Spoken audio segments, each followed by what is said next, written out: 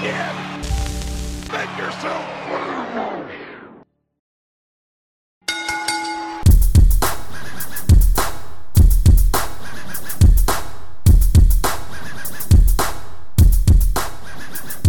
And on his way to the microphone from East Chicago, Indiana, weighing at 240 pounds, he's the 5'5" wonder, Devin Crime Jr.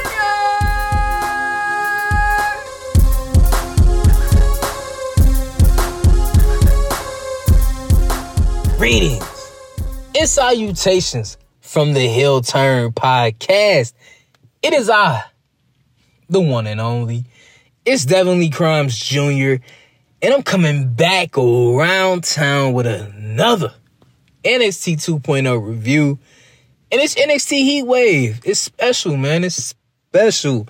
And it's special because we have the special counsel himself, the wise man to the tribal chief, Paul Heyman himself, getting us ready, getting us hyped for NXT Heatwave.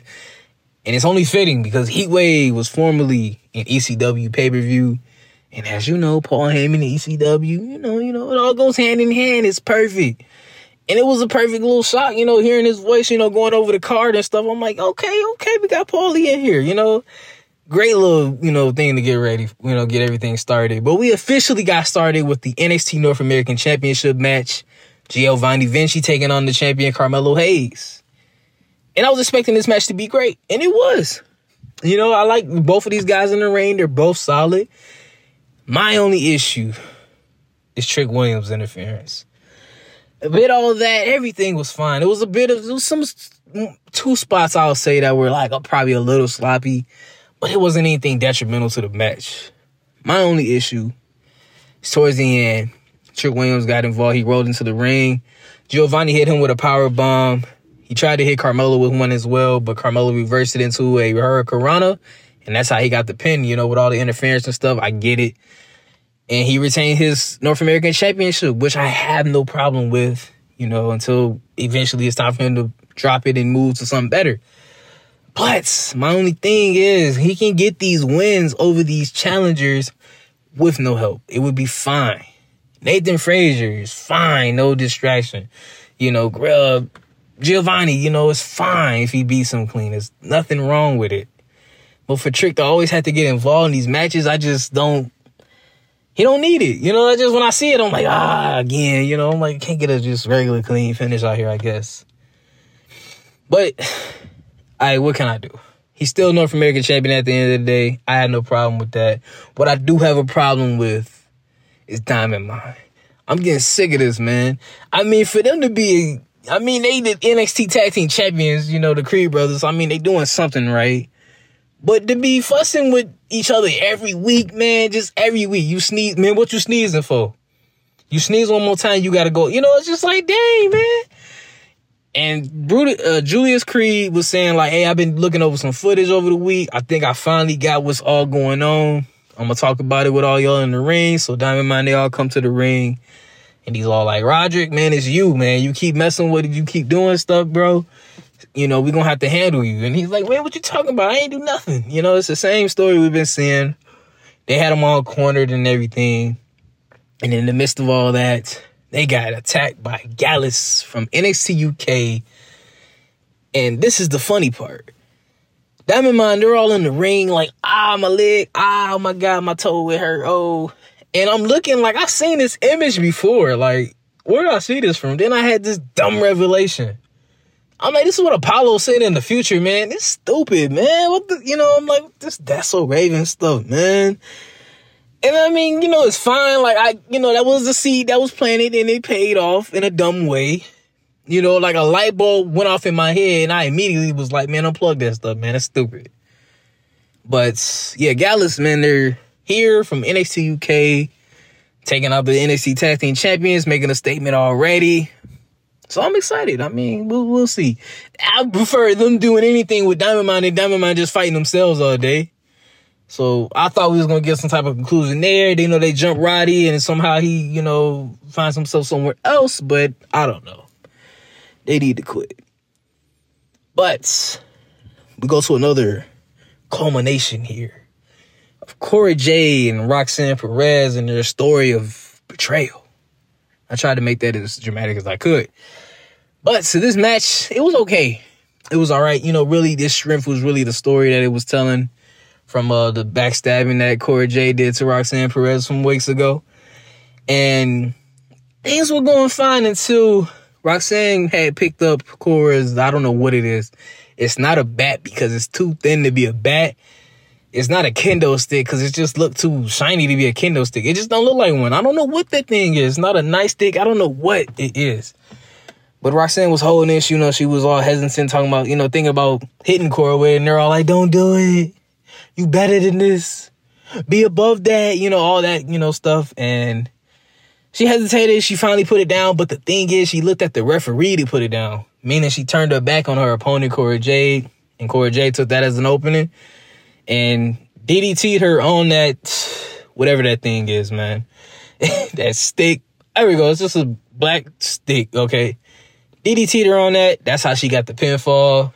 And I don't want to say that this is necessarily the end for their feud, only because we've seen Tiffany Stratton and Wendy Choo are still going to go at it, I think, next week. And that has way less substance than this does. So if they can stretch that out, that sandwich with no meat, no nothing, they can stretch this out. Not saying they need to, but they could. Another story that was stretched out was Tony D'Angelo and Santos Escobar. From all the sit-downs on boats and parks and all that good stuff, this family worked for that family, it's all culminated to this. A street fight where if Santos Escobar loses, he has to leave NXT. And if Tony D'Angelo loses, nothing really actually changes. Everything kind of just actually go back to normal. So, I mean, what's the more exciting outcome here? But we'll get to that. The match, it was chaotic, okay? It was made sense. It's a street fight. You got everybody involved, even though Tony just has one person in his corner because his other family member was sleeping with the fishes and he's washed up on the AEW shores. And Tony Khan was like, hey, I got this, you know, this towel for you. You know, it's all good. But that's another story for another episode and another day. But this match, like I said, it was chaotic. You know, you got chairs, you got trash cans, all the works. And Tony D'Angelo was able to pull it out at the end. And Santos Escobar must now leave NXT.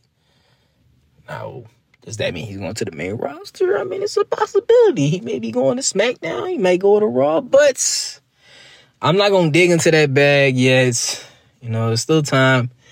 It just seems like Tony is that man that, you know, you're running NXT running out. Okay. Tony, you know, handle it. You know, it's like, all right, he's just like, man, you like Ciampa, like he was running near his end of NXT. He had to run through, he had to run into Tony D'Angelo. Now you see where he is now. Pete Dunne, the same thing. Now he's Butch. Maybe not for long, but we'll see. But I mean, like I said, I was just happy to finally get a match. You know, to finally put a book into this entire story that's been going on for, I feel like months. But it's fine. Like I said, we'll see. Raw or SmackDown for Santos. I don't know if Legado del Fantasma will join him because I think they're still technically supposed to be in NXT the way the stipulation was. But we'll see. We'll see. But we got Mandy Rose defending her NXT Women's Championship against Zoey Starks. And this match, it was solid. It was a good match. And the story really was just Mandy working on Zoey's knee that she just, you know, recovered injury from. And Toxic Attraction, they were trying to get involved, but Nikita Lyons came out and she fought them to the back. They fought off, as they say. And the match continued, and Mandy was able to hold it down on her own, you know. She just kept working on that knee. And she hit Zoey with her knee strike, and that's what's been putting people away. And Zoey kicked out, and they're like, oh, nobody kicked out of that. What the heck going on? And Mandy Rose took Zoey Starks' knee brace, put it on her knee, and then did the knee strike again. And that's how she got the pin, which makes sense because, I mean, a knee brace should be sturdy, should be something tough. So that's smart. I don't have an issue with that at all. And I don't think it made Zoey Starks look bad or anything because, I mean, it was just that knee. I mean, you come out with a brace, and I mean, that's a target for your opponent. And that just showed Mandy, like, you know, she sees that and she's going to take advantage of it. That's why she's champion so long. But we finally make it to our main event. The NXT Championship was on the line with Bron Breakker, the champion, defending his championship against JD McDonagh. And this match, it was good. You know, Bron Breakker had like majority of the offense, like the first half of this match. And I'm like, well, shoot. I'm like, well, dang, they did all this like, oh, I'm going to do this to you, Bron. I know how to target you. I figured you out. And I'm like, man, you getting whooped right now. Like, you ain't figured out nothing. But eventually he was able to get momentum on his side and the match got slower. He was starting to target Bron Breakker's shoulder and everything, his neck. And things started to really come into play when Bron went to go spear him. And he was trying to recover because, you know, obviously, psychology-wise, the spear is going to also do some damage to his spinal, you know, neck area as much as it's doing damage to JD McDonagh. JD McDonagh smartly rolls off the ring. Bron Breakker brings him back in, spears him again, and he's taking the straps down. You know, it's about to be wraps. And all you see in the camera is JD McDonagh just behind him, just smiling, blood coming out his mouth like, hey, that tickle, do that again. And speared him again, he did. And he slammed him, and that is how he got the win to retain his NXT Championship. Building it up to this point where, like, it's like, you know, yeah, Bron Breakker obviously has the physical advantage, but JD McDonagh's this surgeon. He's this analytical guy. He knows how to target you, break you down. That played a factor towards the end of the match. So that's fine. I mean, great match for, like, the NXT Championship to finish off the show. But before we could go home, you already know somebody's going to come out, right? And it was the NXT UK champion, Tyler Bate, came out. And look, I told you, if Gallus earlier and Blair Davenport, she got into it with Indy Hartwell backstage. I mean, it was really quick. Real like, Indy Hartwell had, like, you know, this little letter or picture of her, and, like, it was, like, indexed forever because Dexter Lumis is back. And Blair Davenport from NXT UK just came up and was like, hey, I'm Blair Davenport. Took her little letter, ripped it up. Boom, look at that.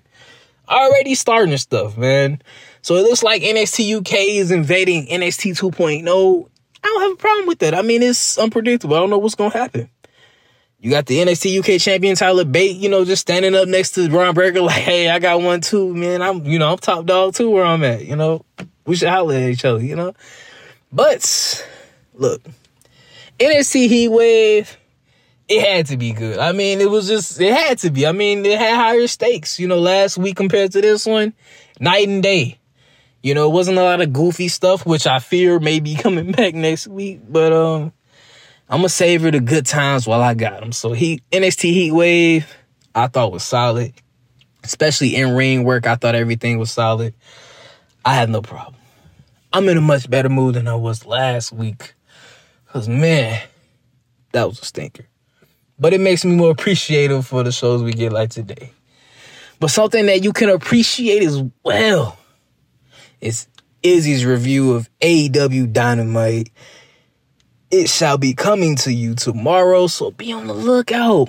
You know, put your head out the window, your sunroof. You know, if you got a convertible, you know, pull that thing back. Be looking for it, man, because when you find it and when it catches you, be ready. And I'm ready to clock out. It's been Devin Crimes Jr. here from the Heel Turn Podcast, and I will catch you guys next time.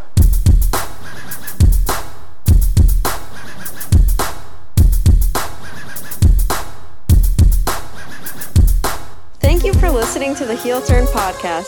Check us out on iTunes and Spotify every Saturday for more wrestling news and to be a part of the conversation. Make sure to follow us on Instagram at the Heel Turn Podcast and on Twitter @_the Heel Turn. Want to join in on the conversation? Send in your thoughts, comments, and opinions to the Heel Turn hotline at 219-230-HEEL to get your text read on the next episode.